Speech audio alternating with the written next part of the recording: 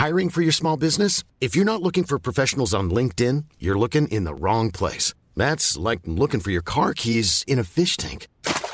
LinkedIn helps you hire professionals you can't find anywhere else, even those who aren't actively searching for a new job but might be open to the perfect role. In a given month, over 70% of LinkedIn users don't even visit other leading job sites. So start looking in the right place. With LinkedIn, you can hire professionals like a professional. Post your free job on linkedin.com/people today.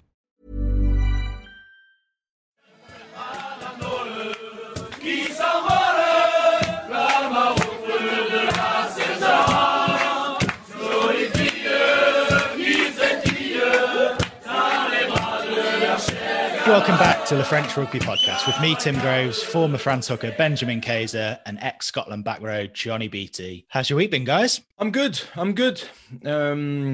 Everything's all right. Same old here, chucking it down. Everything's closed. So we have to wait, keep on homeschooling. But no, listen, I'm focused on the essentials. I'm still alive with my MBA, and the girls are good. Any more positivity in France, Johnny? The biggest or the starkest contrast is that our kids go to school. Schools are still open so that we don't have to homeschool. I would be absolutely shocking at homeschooling. So I'm glad I don't have to do that. And I feel for you guys, Benji. And it also means we get a bit of downtime. We're not with them 24/7. So as much as I love my kids, I also love the fact that they still get to go to school in France, which is a big difference to the UK. So no, I feel your pain, mate. That must be hard. And apart from that, just the only time we really get out is when it's work, or now we have to be back in the house by 6. But apart from that, everything's shut. There's nothing really to do. We can still get out and walk around, go for a walk at the beach or the forest, but it's fairly low key. I was up in Paris for Racing Toulon, which was a great game with Canal Plus, which was actually one of the best first halves of rugby I've watched, I'd say, in a good year. It was phenomenal. Great advert for Top 14. So no, just enjoying getting out, working, doing those little bits, keeping ticking over, bit of gym stuff, trying to keep fit, and looking forward to the world as everyone is going back to normal. That brings me to a point I almost have to apologize, to be honest. I hate the UI now. I thought it was like, it's killing rugby. For me, rugby is an outside sport. You play with conditions and stuff.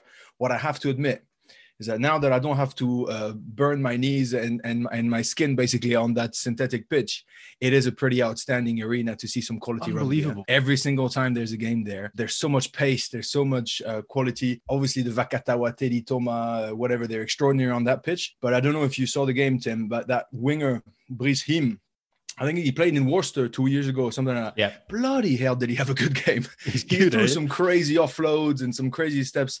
So it is pretty exciting, to be honest, to know that whatever the circumstances, and it seems to hold up better without a crowd, which is maybe not a good sign for them, but it's better without a crowd. Not better. It's not too bad without a crowd, just because of the lights, of the shows that surround it and stuff. It makes it still alive. But you're right, the quality of what's on show, like the offloads, the tackle collision area, like everything is so much crisper. Like, I agree. I'm happy to be retired and I don't have to do it. But in terms of a spectacle and something to watch, and guys we talked about before, Ice Toyava, time on the ball, playing people into space. He was insane, like an absolute joy to watch. Villiers and Brice Him on the two wings, whenever a ball goes anywhere near them, they turn it over. You can't go near the back three of Toulon. And that's it. They have so much quality. Like Nonu, Eben Estebeth was terrific as well. Ball carrying, breaking the line, dominating line out, Olivon. And that's only the second game Toulon have won on the road this year. So, mate, it was great to watch. I absolutely loved it. And you're right. I think in years past as well, you'd go to Oyonnax and you'd be playing in like a swamp, or you'd go to Colombes and you'd be playing on that dump of a pitch, whereas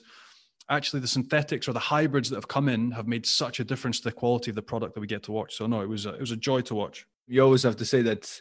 So Racing did lose at home, so that's big upset. 2 weeks ago we got a crazy Fijian who lifts the ref like a trophy, like Lion King presenting Simba to his tribe. And this week we have Vakatawa. My God, he had a shocker. He's in the end zone. He takes about 700 weeks to put the ball down, and Gabin Villiers flies into him because he didn't let go of his feisty, not doggish, I don't know if you can say that, but that feisty attitude where he basically got back to him and made him drop the ball, and they lose at home.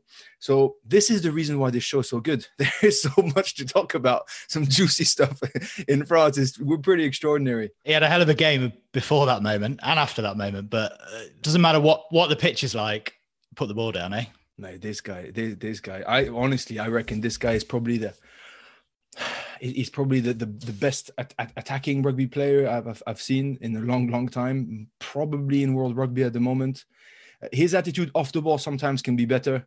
I've got a few examples, sometimes in defense where he doesn't rush out, or in ruck time, or he doesn't do the hard graft. But my God, is he lethal in attack? He's incredible and fast, powerful. He's got the technique. He's got everything. He's always doing it with a smile on his face. But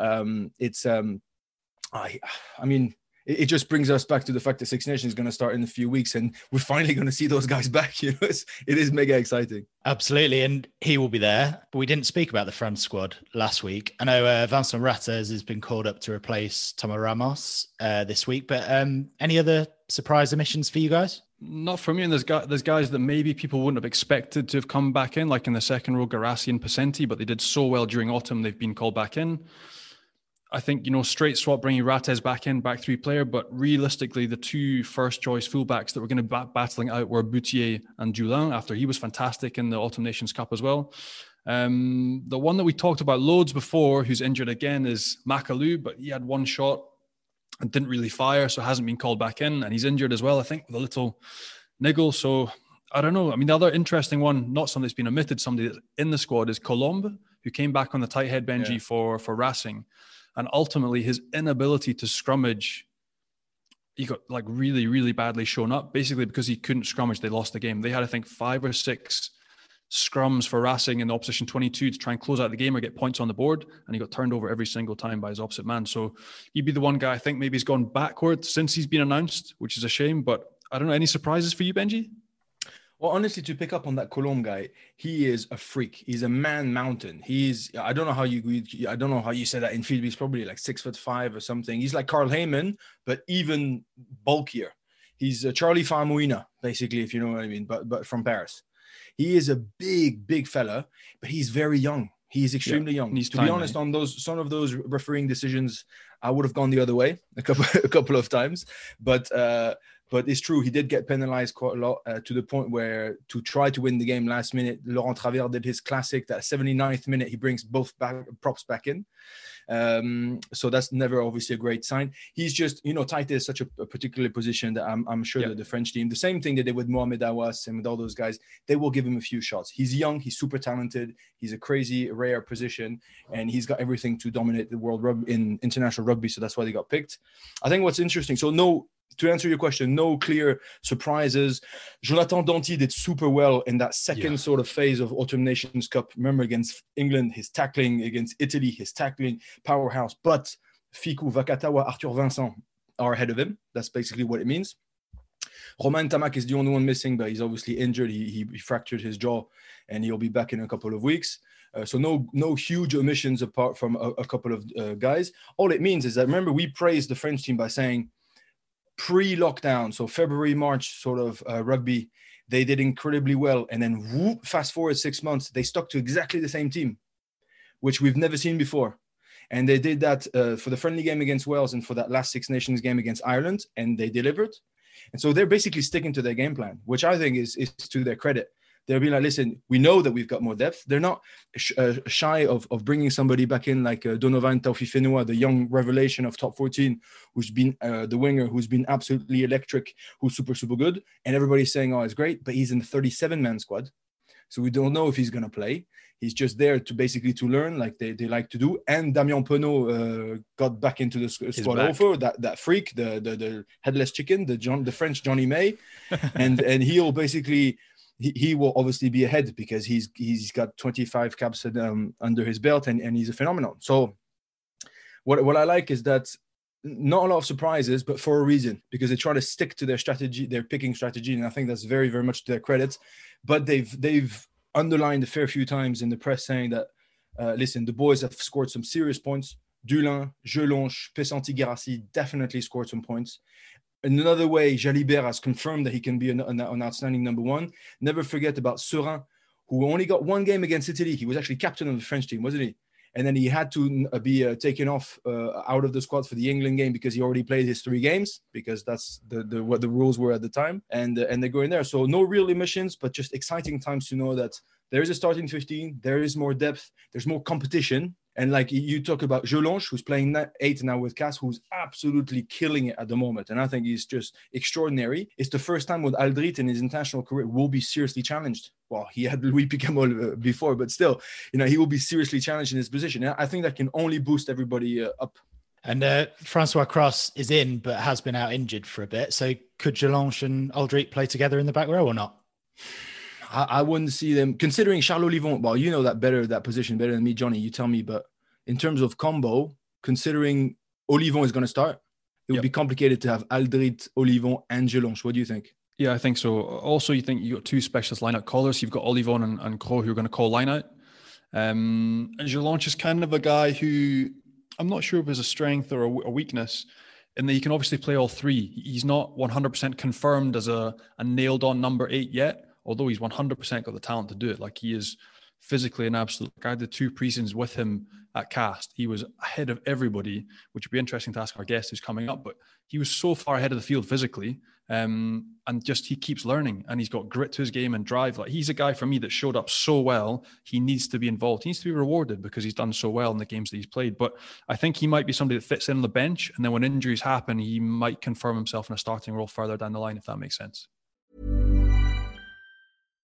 If you're looking for plump lips that last, you need to know about Juvederm lip fillers. With Juvederm Volbella XC and Juvederm Ultra XC, your lip look, whether it's subtle or bold, can last up to 1 full year with optimal treatment and no additional maintenance. Find a licensed specialist and see if it's right for you at Juvederm.com today. That's JUVEDERM.com. Add fullness to lips in adults over 21 with Juvederm Volbella XC or Juvederm Ultra XC. Do not use if you have severe allergies or a history of severe allergic reactions, or if you're allergic to lidocaine or the proteins used in Juvederm. Tell your doctor if you have a history of scarring or taking medicines that decrease the body's immune response or that can prolong bleeding. Common side effects include injection site redness, swelling, pain, tenderness, firmness, lumps, bumps, bruising, discoloration, or itching. As with all fillers, there's a rare risk of unintentional injection into a blood vessel, which can cause vision abnormalities, blindness, stroke, temporary scabs, or scarring. For full, important safety information, visit Juvederm.com.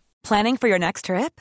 Elevate your travel style with Quince. Quince has all the jet-setting essentials you'll want for your next getaway, like European linen, premium luggage options, buttery soft Italian leather bags, and so much more. And is all priced at 50 to 80% less than similar brands. Plus, Quince only works with factories that use safe and ethical manufacturing practices. Pack your bags with high-quality essentials you'll be wearing for vacations to come with Quince. Go to quince.com/pack for free shipping and 365-day returns. I'm Sandra, and I'm just the professional your small business was looking for. But you didn't hire me because you didn't use LinkedIn Jobs. LinkedIn has professionals you can't find anywhere else, including those who aren't actively looking for a new job, but might be open to the perfect role, like me. In a given month, over 70% of LinkedIn users don't visit other leading job sites. So if you're not looking on LinkedIn, you'll miss out on great candidates like Sandra. Start hiring professionals like a professional. Post your free job on linkedin.com/people today. Well, as you said, Johnny, our guest can add a bit to this. So speaking of France and the Six Nations, our guest has been right at the heart of their improvement under Fabien Galthié. So we can get him on now and find out what the secret's been. France's head of performance, Thibaut Giroud, joins us. How are you, Thibaut? Oh, good. Thanks for welcoming me to the show, to the podcast. Thanks very much for coming on. And you've just come back from a COVID test, haven't you? So the nose hurting? Yeah, it's all right. Get used to it twice a week. So. And speaking of COVID, how difficult has that made your job specifically? Has it been tricky? Yeah, it is, but I feel a lot better than the coaches in clubs, because it's day in, day out. So for us, it's easier because the hotel where we stay, it's only us. If we stay in Marcoussis, then it's only us there. So it's a lot easier because the boys don't have to come back home for a couple of days. The only tricky thing is when the 14 guys going back to the club and come back on a Monday. So it's a bit tricky because they have to do testing, they have to do all kind of thing. We were pretty lucky doing the autumn test because we didn't have any cases, but I don't know if we're going to be lucky again for the Six Nations now.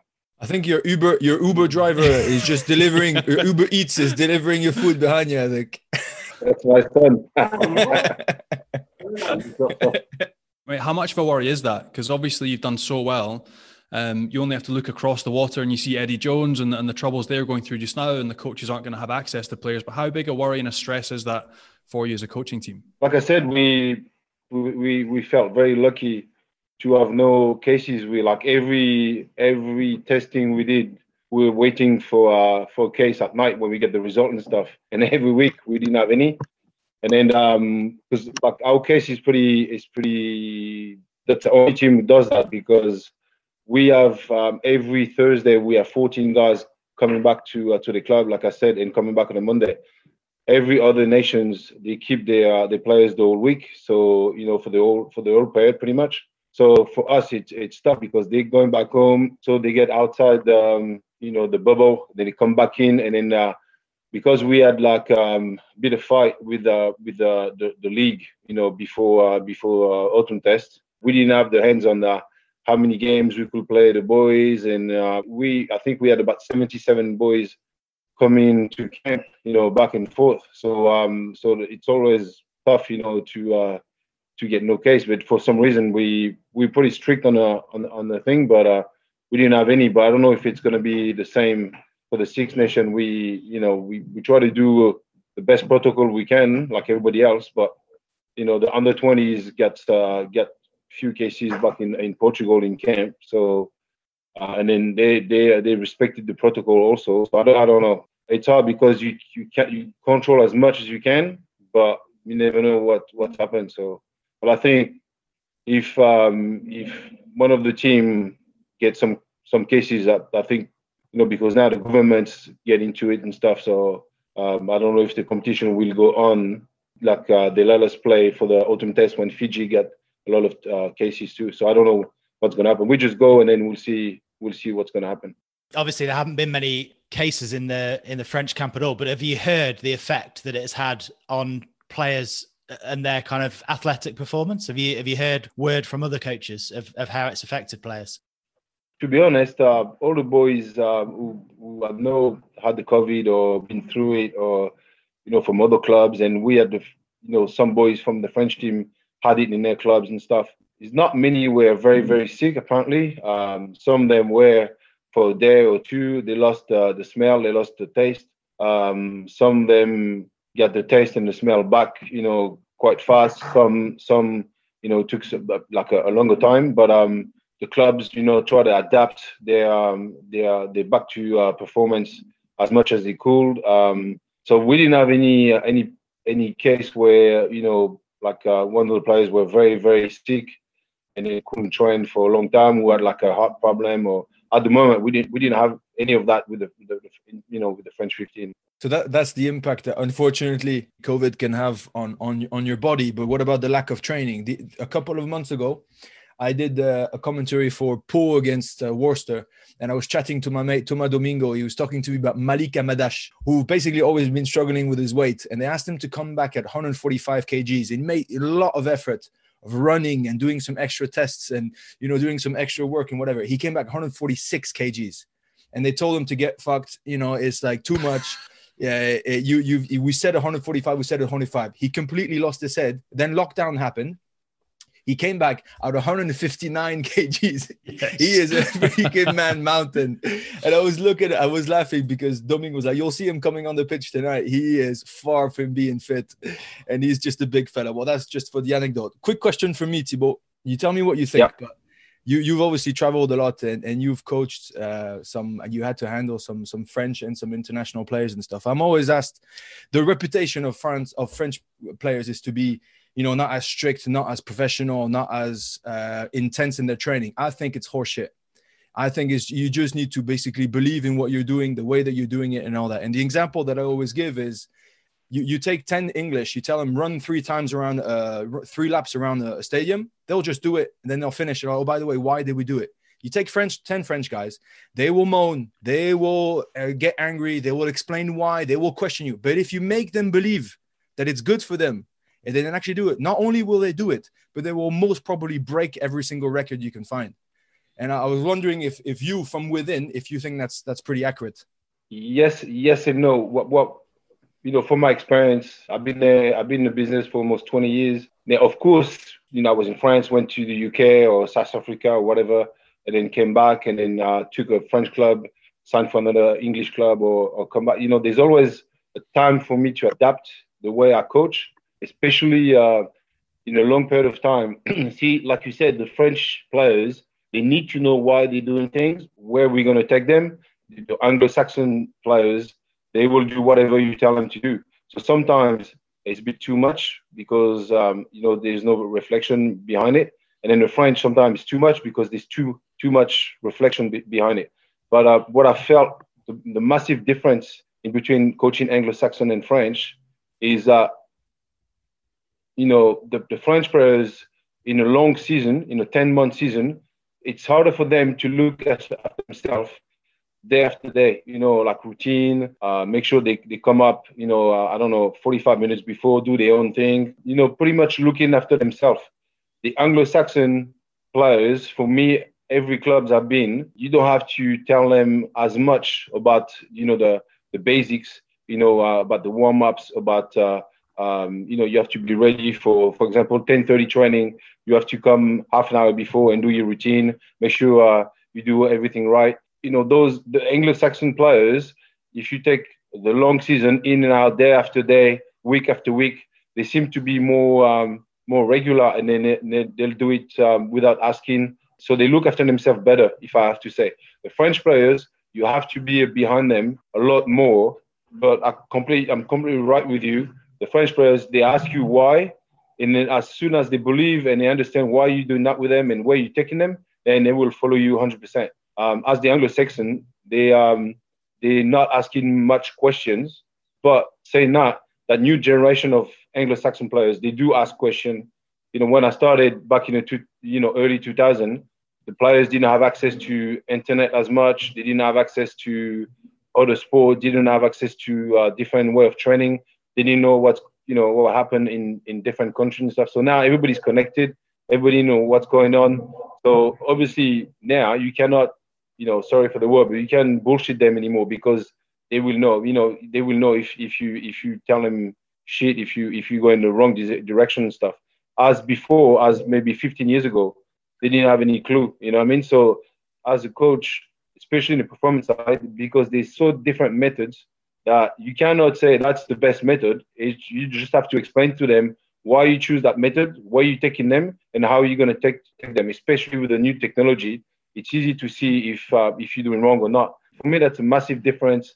No matter what, if you're English, Scottish, Welsh, French, or whatever, the new generation of players, they want to know where you're taking them because they have access to other things. So they will make their own mind and then decide if it's bullshit or not. Mate, so I want to pick up on that because obviously you're really well traveled and you've experienced different people and different attitudes. For me, the reputation and having lived and worked here with French people now is that more so in order to get French people firing, they just need to kick up the arse and need screamed at. That's what I've experienced from fitness coaches in Montpellier, Castres and Bayonne. Latterly at Bayonne was horrendous. But to give you an insight, my first fitness test when I arrived from Scotland, when I got to Montpellier, and bearing in mind in that squad, we had 5 guys that were over 150 kilos, huge blokes. The first test we did when we arrived, and I couldn't believe this, it was, I need you to do 1,500 meters, rest for 2 minutes, do another 1,500 meters as quickly as you can, and then we'll time you all. That's your score. And we did 1.5 laps, and me and Mamuka Gorgodze were running together, trying to keep up with each other, chasing each other because we wanted to impress. Yeah. But the guys that were over 150 kgs after 2 laps were walking. So it fell apart. It unraveled completely at the second lap of it. It wasn't serious. Whereas if I speak to people that you've coached at Biarritz, Imanol Aranordiki, Ben Broster, guys at Glasgow, Johnny Gray, I remember randomly having a conversation. It was this guy Thibaut's come. He's our new fitness coach. He loves golf. He lives where you're playing in Bayonne. But he's taken my game to another level because what he does with his conditioning and his science is world class. And that was from Johnny maybe I think 4 or 5 years ago. You then went to Toulon, picked up with Fabien and the French coach now. How hard is it for you to control? Obviously, you have this elite pool. You have 37 players that you can work with week in, week out in the French team. But obviously, things are extremely different in Bayonne, Castres, Montpellier, Toulon. Everything's different. How hard is it for you to monitor and encourage and adapt programs for guys that are all across the country? Well, it's a good question. Rugby changed the last 15 years, and every 5 years, rugby moved to a different level. The way you train, the way training is adapted to rugby, and the way the rugby adapted to training changed a lot. And I have to say, maybe the last 5 years, it changed dramatically, because what you have to train physically, it's got to be transferable to how you play. So, for example, if I'm coaching with Bayonne, the way Yannick Bru is playing his game, the physical development's got to be very different than if our coach at Clermont with Franck Azema, because the game plan is totally different. You have to coach and you have to implement a way of training who is transferable to the game plan of the team and to the culture of the team. And back in the days, France always been into long distance running, and then how big you are. That's always been, in French rugby, always. Especially for the forward, the front eight, the French boys. It's that the main thing for them was how big they can be. That was the top 14 always been a collision game.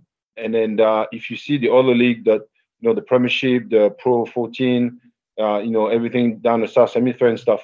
For many years now, it's not how big you are, it's how fast you can move, and then it's how fast you can take the space. And top 14 is moving that direction, but it's slow. And it's always been a very collision game, like a big front forward game where, the combat is massive and stuff.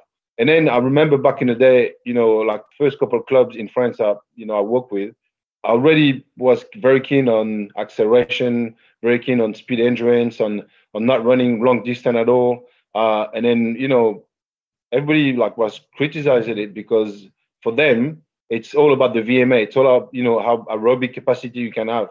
So for that, it's just a transfer from athletics to rugby.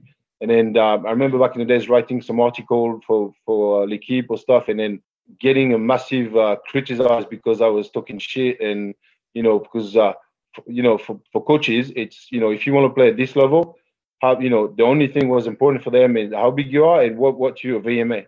And then it never changed. It hasn't evolved, eh? Yeah. So many years to change. And then I was fighting for it and then get criticized by coaches, by media. So now, since about a year and a half, we changed completely to a different direction. And then for me, that's a new role where normally you have to convince and work with your club. Now you have to work with 14 clubs. And then we're looking after 84 players. So you have to go to clubs, talk to them. And it's a very different situation than if you compare French rugby to England rugby, Scottish rugby, Welsh, Ireland, because the French national team they don't pay the boys, as you guys know. So the clubs, they own the boys, they own the players. So we can, for example, in England, there are a few, give close to £300,000 to each international players. So they have that power to decide, to make decision in the club to say, okay, that's the way we train, that's the way we do it, period, because we pay for it. We cannot do that. So for us, we have to be political enough and good enough to not be too bully, and then to make them understand that international rugby change, and then not saying that's the best method that we're using, but to make them understand that there's different methods to reach what we're looking at. But it's tough sometimes because there's a massive disparity between clubs. It's a shock. It's a shock for me because, when you walk in a club, you don't know much what's going on to other clubs. But you don't know. But with that role as performance director for the French team, I have to go to every club, talk to every SNC, to every coaches. So I know exactly what they're doing. And it's a bit tough to go to some clubs because, like I said, the way they do stuff, it's very, very, different. And then sometimes they're still in that other, that different times where, aerobic capacity is the main thing. It's how big they are, and it's a very base collision training and stuff. Yeah, it's tough, but that's why when we get the job with Fabia, we wanted to put in place a massive communication in terms of data in between the clubs. So that's why we put in place a provider, data provider for all the clubs, all the top 14, so we can actually speak the same language. And then we have access to all the data to every clubs every day we want. So we know exactly what the boys do in clubs. And then, like I said before, we cannot send program and say, that's what we want the boys to do, because the club, if they choose to do it, they will. If they don't want to do it, they will tell you, fuck off. They don't want to do it. So S&T coaches are a lot more open now than maybe 6, 7, 8 years ago. To be honest, most of the clubs, not all of them, but most of the clubs playing the part. They're helping us. They send, we can have access to the data anytime we want. When we send them, we send them objective about 4 weeks before every tournament, before Six Nations, before Autumn Test, like zone they have to reach during training, all the data they have to reach.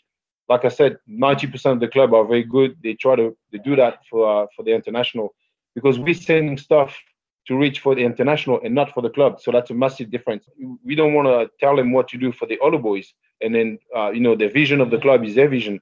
But for the international, we need them to reach what we want, and they're pretty good with it. But like I said, the main problem at the moment is that there's a massive disparity of way of training and intensity and volume and where clubs think in between the top 14. So it's hard because sometimes you get boys coming to us with a massive difference of what we try to achieve. Mate, I've got about 750 questions. I think it's fascinating what you just said, and it's touching on so many questions that I wanted to ask you. Number one, and I loved it how you said when we got the job with Fabien, because I know Fabien pretty well, and it means that I know he's very data driven. He wants to have precision. He wants to be able to have measurables, and especially in this way that you're playing. And I just wondered if you could touch on the fact that you said you need to adapt the conditioning. It needs to be transferable to the field, to the way that the club wants to play or the team wants to play. 100% agree. One of the main things that's been a differentiator for this new French team, let's just say it's the new French team since February 2020, is his high intensity training. So he's been banging on about it and stuff. I wonder if you could just take us into what it means, because I know for a fact that it's not so much you standing with a little clock watch telling the boys to run up and down. It's applying fast pace with measurables to the training and getting the boys to understand that, listen, top 14 is behind you. I've been screaming this for years and years and years. I always give the example of Antoine Dupont and Thomas Ramos. Do you think they're unfit? I don't think so. Do you think they're bad international players? I don't think so. But with Toulouse 2 years ago, when they were smoking everyone, Toulouse in top 14, they lost in Leinster by 40 points. The first answer of Antoine Dupont is like, oh la la, qu'est-ce que ça va vite? He's like, my God, how fast is it going? And I'm like, boys, I've been screaming this for the last 10 years. Top 14 is a war. It's super hard. Don't get me wrong. Super physical, collision sport, like you said, very, very tough.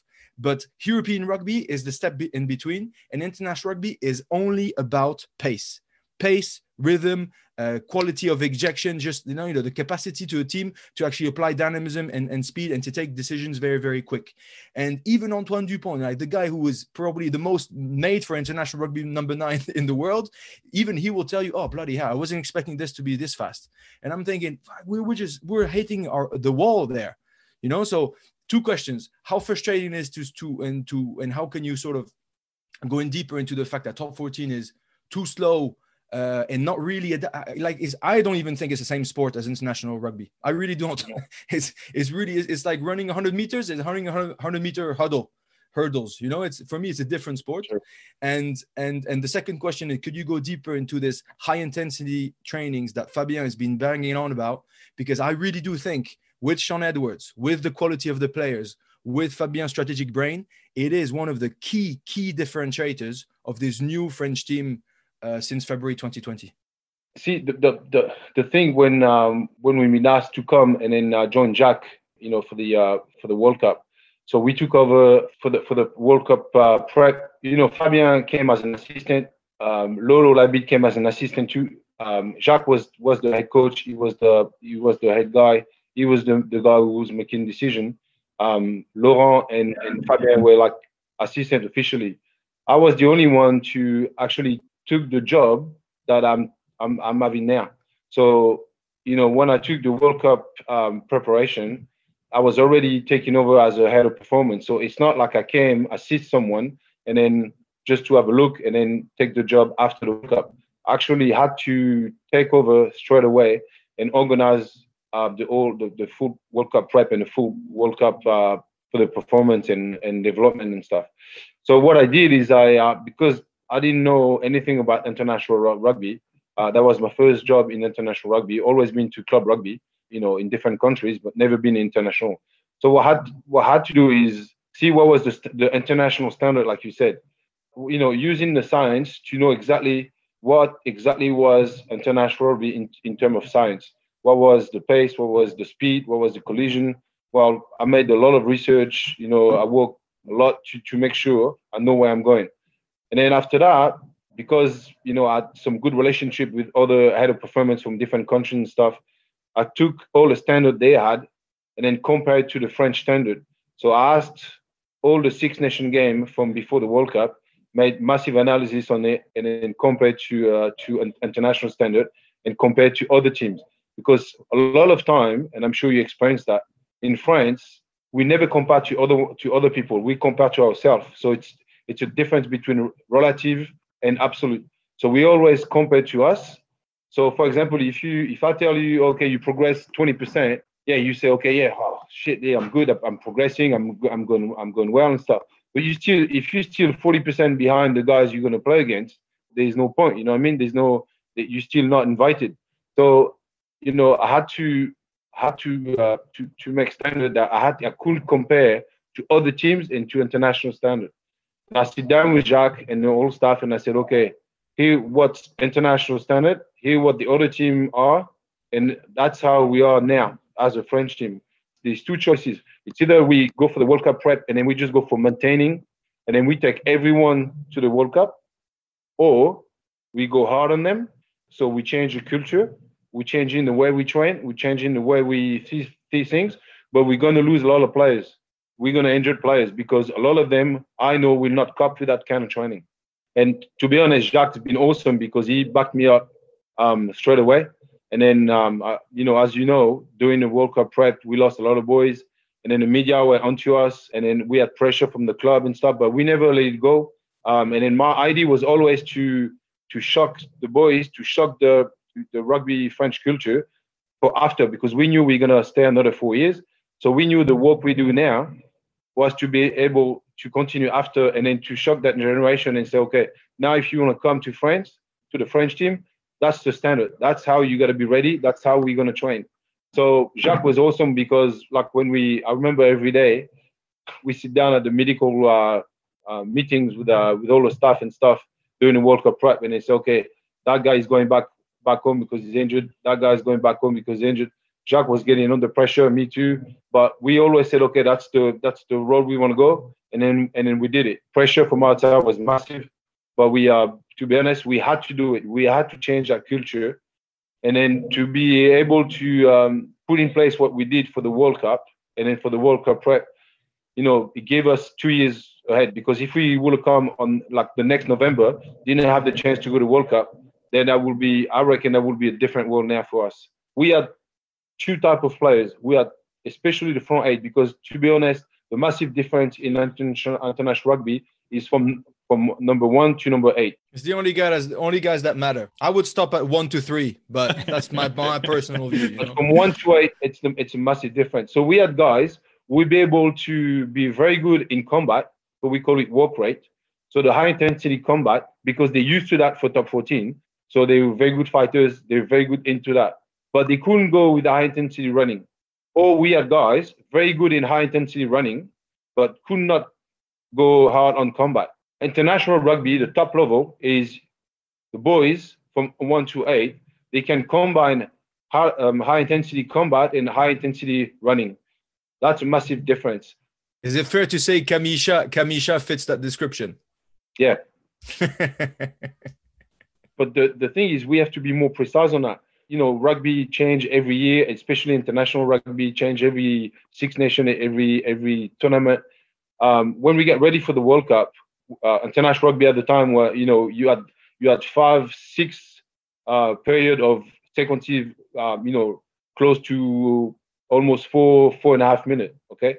Then what happened there is that we had guys compared to other nations were very good on combat for 1 minute, very, very shit in combat on a minute 2, very good on high intensity minute 3, etc., etc. So they were not, there was no homogeneity at all. They were like very disparate in every compartment of the game. The second thing we found out, and it's pretty simple to understand, is for us as a French, we think high intensity is when you run the ball, is when you have the ball. But how many times you have the ball during the game, especially in the front rows? How many times a game you run in the ball? The massive difference is the game without the ball, because that's 80% of your time as a forward, So, I'm coming back to feet and going to the next rock and going to the next rock, etc., etc. All the chase, all the kicking game. Kicking game before in France was the two wings and the 15 were chasing, but the front rowers, they were just resting, because for them, the front rowers, when you got no ball in your hand, you have to rest to get ready for when you get the ball. But how many times you run the ball? 5, 6, 7 times? That's it. So we have to change the mentality of the boys to make them understand that the game without the ball is more important than the game running the ball. So it's not a rest time when you don't have the ball. If I take a data, for example, the best team in the world, from like if they go for a long sequence of 4 minutes, the front rows, like if I say England, for example, they run 16 to 18 kilometers per hour when they go from rock to rock. When we analyze these out front rowers during the World Cup prep, the boys were at 12. So that's a massive difference. When you play against a team who go almost 5 to 6 k per hour faster than you, try to get the advantage line. You know what I mean? So we have to make sure the boys understand that they have to be fitter without the ball. When we kick the ball, chase, escort from 1 to number 8, they have to be fit and explosive and fast on long sequences to make sure we get the ball. Now our game plan was to keep the ball inside the field, so we can send the full squad to get the ball back in the field and not getting the ball outside the field. But to be able to do that, your front 8 has got to be explosive, fit, and fast, and for a long period of time. So the way we had to change it is to make them understand that the game without the ball is the main thing, and not thinking you take the ball 5, 6 times and then that's why you have to be high intensity. And also the last thing about that, we always thought that you spend more energy when you defend than when you attack, and it's totally false. With science, we analyze that you spend 2.5 more energy attacking than defending. Why? Because you spend energy getting back to depth, acceleration, movement, getting back from the deck, getting back up, and then especially taking space, especially moving around, changing direction. So it's about 2.5 more energy in terms of meter per minute, and in terms of acceleration per minute. You spend a lot more energy in that. The only energy you spend more in defense is the work rate, is the combat. But the actually movement is 2.5 less than the attack. So that's why now a lot of teams try to kick the ball, and then to make sure they kick the ball to save energy and to have their changing rhythm when they get back the ball to attack. So the training is got to be very adaptable to that. So my training is adaptable to the standard of international and the standard of what Fabien Galtier and the staff wants. I don't care if Toto Dupont is benching 20 kg more than he used to bench 3 months ago, or if he's squatting 40 kg more than he used to squat 6 months ago, because it doesn't matter. It's not transferable to the field. We try to develop what's counting for us at international level, or for our game plan. But what you've just described with the science, I think, has been the missing piece for French rugby for a decade. It was never talked about. So like ground to feet, work rate, getting back in a line, kick chase, work off the ball. I think the perceptions that you asked about at the start, Benji, in terms of French rugby is perceived, or French rugby players are perceived to be lazy. But I feel it's because mentally, there hasn't been a change in mindset around everything that you've just described. And I think what we've seen from the French national team and their performances over the past 6 months is a clear change in mindset and how they play, a clear change in attitude, and the performance has been completely different. but just by doing the simple work rate elements that all international teams do that they haven't done for 10 years. That's where I see the biggest difference. And so my hope now is that, for instance, we said about how tough is it to influence other clubs? Like I can remember being at Cast, they brought in under Christoph Urios, the coach came in, it was Vincent Giacobbi, I think his name was, and he came from Saracens. And everything the boys had done had been about long distance running, who can run 400 meters. I was trying to keep up with Anthony Gelonch in 400 meters and embarrassing myself. And then this guy came in and they started doing lactic acid stuff, ground to feet, shuttles. What was the thing I absolutely hated? Power endurance training, absolutely miserable. And the boys absolutely hated it, but they'd never done it. But then physically, when they got on a pitch, they looked hungrier, they looked fresher, they could do repeat effort work. And there was a change in mindset about how they worked and how they changed things on the field. So my hope is now that change that you're making at the top and the change in performance that's tangible, people can see results changing and the level of performance changing. I hope that more top 14 sides, even the ones with smaller budgets, Pro they do as well, that they follow suit and they buy more into the science. Because I think when you see the change that has happened at the top level and the difference in gains that you're making and yards that you're making in terms of performance, it's incredible. There's obviously a big difference as well in having the sort of team environment, but there's position-specific stuff. You touched on front row. There's obviously guys doing power endurance and slogging themselves. Like, is it hard to persuade some French guys that you can lose weight but be faster, stronger, and more explosive and more effective on a rugby field? Do you find that there's still some mentality shifts that need to happen with some players? You look at stereotypes. Like I know Fabian loves a massive tight head lock. He loved it. Like we had guys that were 150 kilograms at Montpellier, but their role was you don't jump in lineouts, you don't have to make tackles really. You push your ass off in scrum, you get around the pitch, you make yourself a nuisance, you can fight, but that was it. Obviously things have moved. The game has moved forward and it's different now. Now in the French side, you have Paul Valemsi, big Tao Finois, Romain as well, like two massive guys. And how easy is it to persuade them to go against their sort of natural genetic body type, work to sort of lose some weight, but be much more effective on that pitch? Yeah, but you know, if I have to convince them 10 years ago, that will be a lot more difficult because now with all of the science and then the data we have, and then we can sit down with them. And it's not only like a perception of individuals, it's fact. You know, we can sit down with them and say, okay, look, that's where you are. That's where we want to go. That's what you produce. You're not producing what we want. I take, for example, Paul Williams doing the World Cup prep. He came, he was heavy, typical, very, very high in combat, strong, but he couldn't cope with the speed, couldn't cope with the repeated speed that we wanted, couldn't cope with the high intensity. And then when we talked about high intensity at first, everybody jumped on us. But high intensity is not volume because they thought we'll stay on the field for 3 hours and making him run everywhere and long sessions, but it's not at all. Session are for like 40 minutes. Efficiency. Yeah.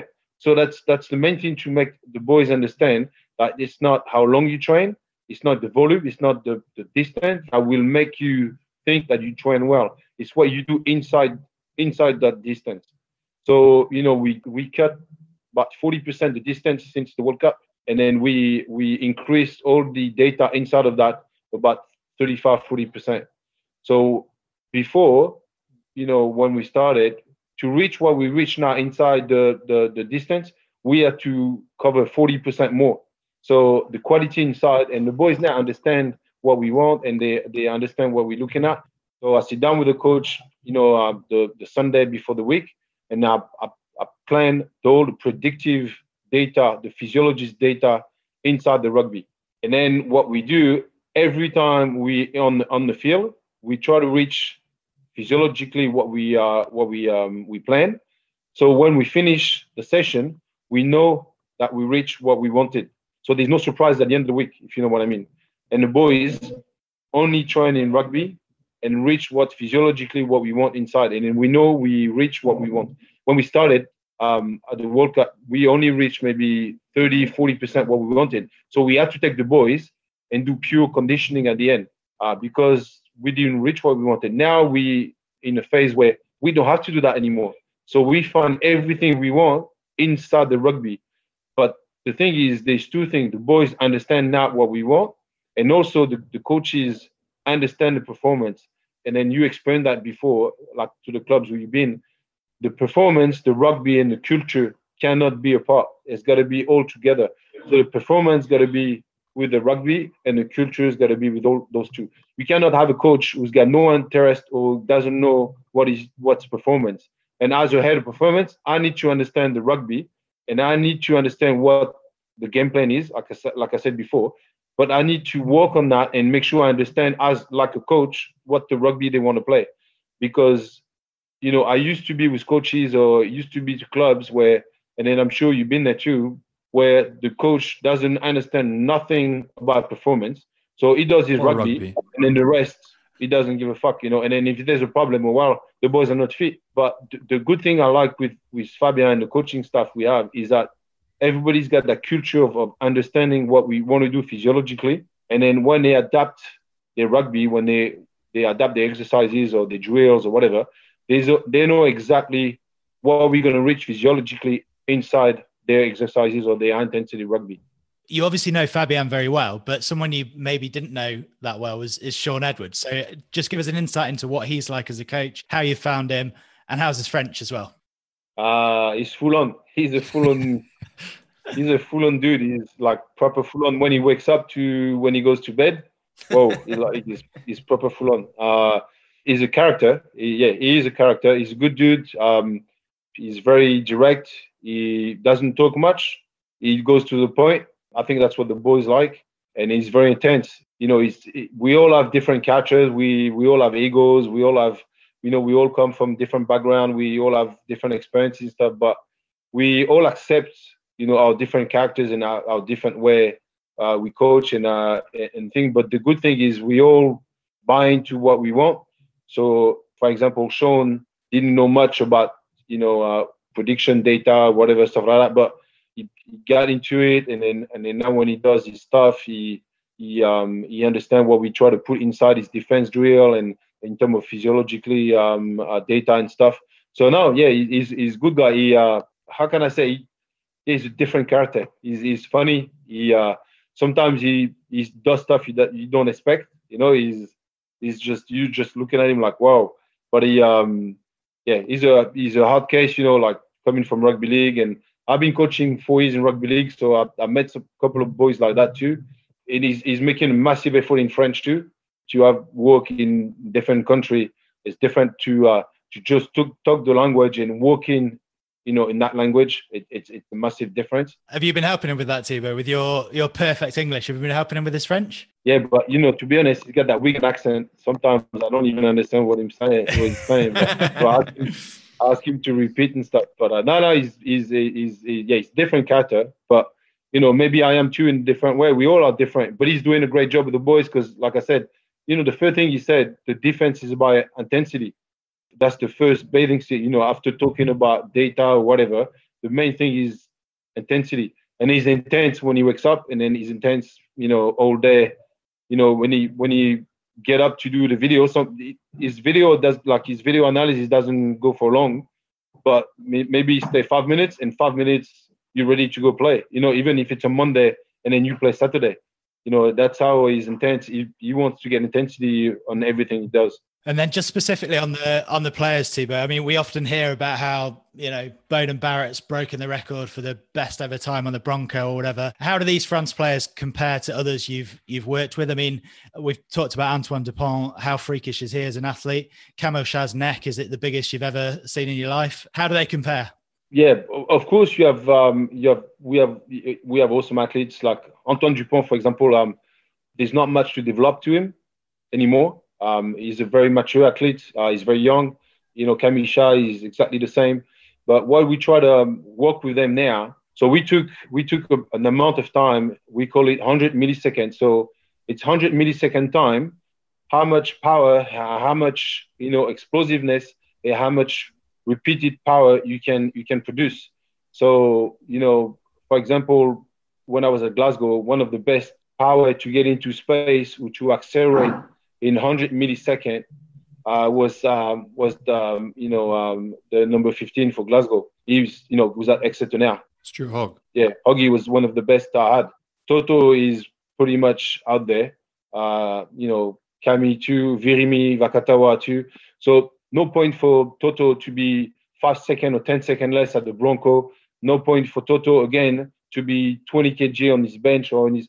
So he's pretty much got it all. But what we found out is we try to be as clinical as possible with those guys. We have about 6 or 7 guys like that, where we try to develop that capacity of contraction in a very short amount of time. So that's 100 millisecond time. How much power, how much acceleration you can get into space. And then we found out that Toto is capable to produce about 60, 65%. And then from now to the World Cup, we try to get that to about 70, 75 in a very short amount of time. And then Virimi Vakata was same, Kamisha same. Kamisha squat close to 3 times his body weight. What's the point to still work on that? You know what I mean? He's a freak. So we had to think about what we can do one more time to be able to develop to those guys who we can transfer that to the game. But yeah, of course, when I was at Glasgow, the Bronco test for the forwards, I don't think I've seen, many boys as fit as those guys, but they were not as big. But at the moment, like if I take Paul Williams or if I take Romain Tao, I'm not working hard on them to make them, lose 20 seconds on the Bronco. It doesn't mean nothing, you know what I mean? Because it's not really transferable to the field. So we look in other direction for them to make sure we can adapt to what we play.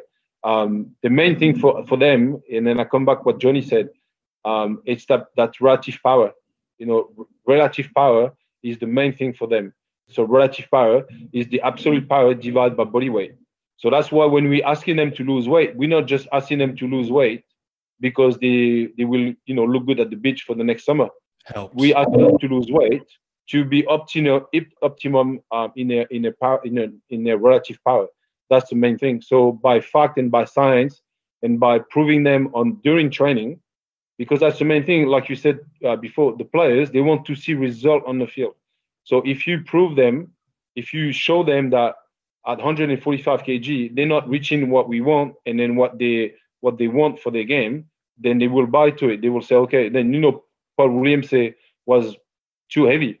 But he said, yeah, but I feel strong. I feel strong in the scrum. I say, yes, okay, you feel strong in the scrum. But if you lose 15 kg, you will feel as strong, but you will feel as strong for a long period of time. And then you will be combining, combat and high intensity running at the same time. And then where, your game without the ball will be more effective. And then your acceleration, ball in hands will be effective. All your game will be effective. But it's hard to explain that to a player if he doesn't understand, if he doesn't see it. So with the data and when we train, we always give them feedback during the session, what they do. And after that, every time they get the session, we send the session to all the boys so everybody can see what everybody else does. So when they do shit, everybody else see they do shit. When they do well, everybody else do well. And then we don't hesitate to point the finger and say, well, you're doing shit. You're doing shit not because you don't want to do it. It's because physically you cannot do it. So to be able to do it, that's where you need to change. It's not because you're gonna make 20 seconds less in the Bronco that you're gonna make that. You know what I mean? It's like a painter. Then we have 40 colors, and then we using colors at the right time, at the right moment for each individual. If you know what I mean. Absolutely. And just finally to finish off, Thibaut, because it shows what a job you've done with the culture in France, because we've barely spoken about you yourself at all. We've just spoken about the team and everything. But you've moved around a lot, as Johnny mentioned. I mean, you've a fantastic background for anyone who wants to read about you. You've played American football, you've run the 100 meters in 10.5 seconds, you've done bobsleighing, you've done everything. Is this your dream job? Like, is this where you want to be long term? To be honest, no. Because it came when I was in Toulon, the ex-president made a big story about it and didn't like me because I left and blah, blah, blah. But nobody likes him. I wouldn't worry about him. We like you. So, nothing was planned. I signed another 4 years deal with Toulon and stuff. And I never had the goal or never had the plan to go with the French team, because for long times when I was at club and stuff, I suffered a bit, when we had international, when I was back in Biarritz and stuff. We didn't have much communication with them. We didn't know much about what they were doing, or we didn't have any guideline what to do with international and stuff. That was very, we didn't know much what was going on. So, for me going to the French team and doing the same, I wasn't keen. So my plan wasn't wasn't to go to the French team. But when Fabien, talked to me about the project and stuff, at first I didn't want to go because that was only for the World Cup and coming back to Toulon. But the main thing was when Bernard Laporte, talked to me and then talked to me about the project of the Japan World Cup and then keep going until the French World Cup. That was my worry wasn't at all about the contract, or that was just, can we change things? If we can change things, then yes, I'm interested. If we cannot change things, then I'm happy to stay in club rugby, and I'll stay in club rugby for another 10 years or whatever. There's no problem. So for me, that was not the dream goal. It's not the dream job. At the moment, I'm enjoying it because we can try stuff and we can change things. Like I said to you before, when we get the job, we try to stick with, to the international standard. We try to cope with that. Now, since the autumn test, we try to innovate. We try to have our own thing and try to innovate what we do and try to, for once, I want the Anglo-Saxon rugby saying, okay, the French rugby does something different. Because I always suffer when I was in English club or other overseas clubs, when we talk about conditioning or performance or physical performance, but the French are shit. They're not fit. They don't care about and then they were taking a piece at us. And for me to travel as a French conditioner, I always had that vision of others that saying, oh yeah, but do I have credibility because I'm French? Because every Anglo-Saxon players or every clubs, every national team thought, okay, we play with high intensity and we know the French gonna explode it the last 20 or the last 25 minutes.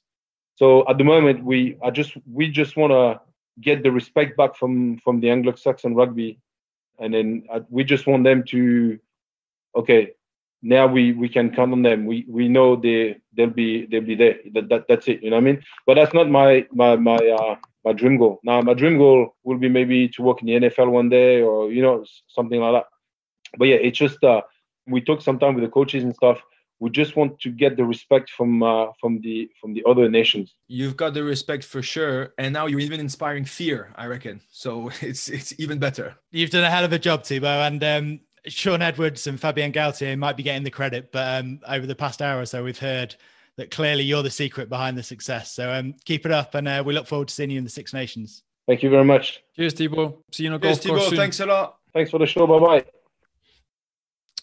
Well, amazing to have Thibaut on and doing a hell of a job. But I mean, we only just touched the surface, but his background. Well, yeah, and again, I don't think many people know, but he was drafted by the New York Jets. Like, he was on the roster in the NFL because he was a freakish talent himself.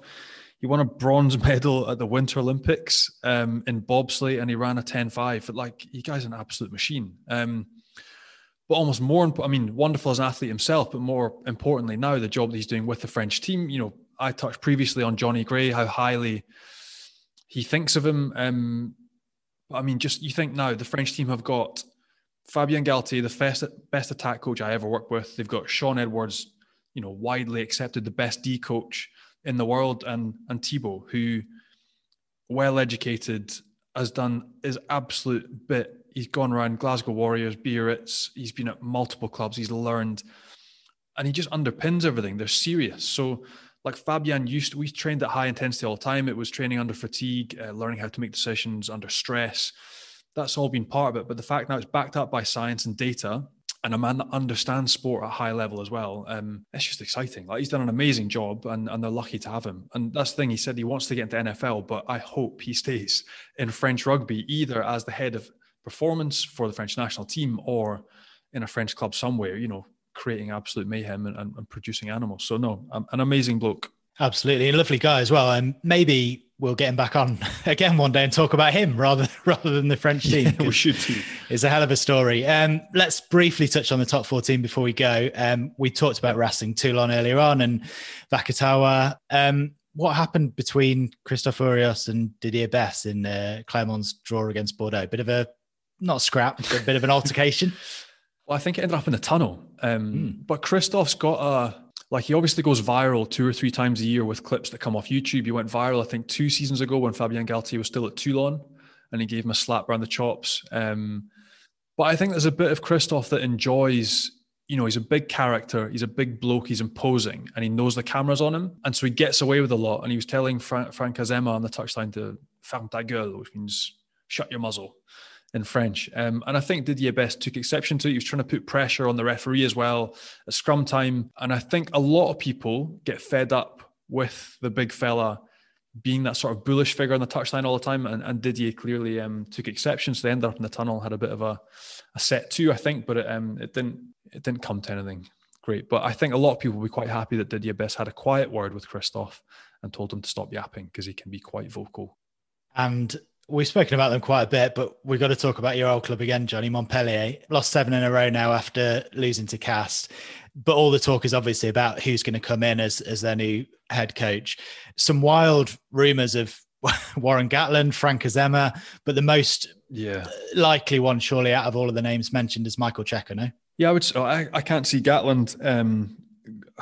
It's not solid enough for Gatland, I don't think, to up sticks and come to Montpellier. Frank Azema as well to leave Clermont after all he's done and go to Montpellier. I mean, maybe if things fell apart at Clermont, but the one that does stick out is Michael Cheika, who did actually a fantastic job with Stade Francais before. He knows French rugby culture, knows French players, and obviously is available. He's doing a bit with Ledesma down with Argentina, but I think he's the one guy that could be the best fit. But they have to change something. I mean, they've already announced that Picamol is not going to be renewed. But they've just got so much talent, and they just don't function. They just need a coach, a decent coach, to come in and get them playing proper rugby, because with the funding they have, with the quality and the pool of players that they have, they shouldn't be second bottom of the top 14. No chance.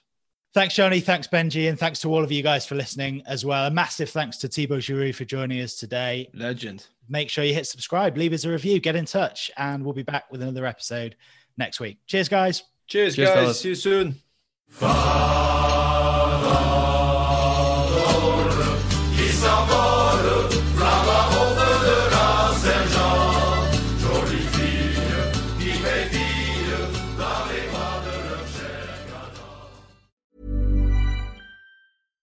When you make decisions for your company, you look for the no-brainers. And if you have a lot of mailing to do, Stamps.com is the ultimate no-brainer. It streamlines your processes to make your business more efficient, which makes you less busy. Mail checks, invoices, legal documents, and everything you need to keep your business running with Stamps.com. Seamlessly connect with every major marketplace and shopping cart. Schedule package pickups and see your cheapest and fastest shipping options from different carriers, with rates up to 89% off USPS and UPS rates. And with the Stamps.com mobile app, you can take care of mailing and shipping wherever you are. Make the same no-brainer decision as over 1 million other businesses with Stamps.com. Sign up with code PROGRAM for a 4-week trial, plus free postage and a free digital scale. No long-term commitments or contracts. That's Stamps.com. Code PROGRAM.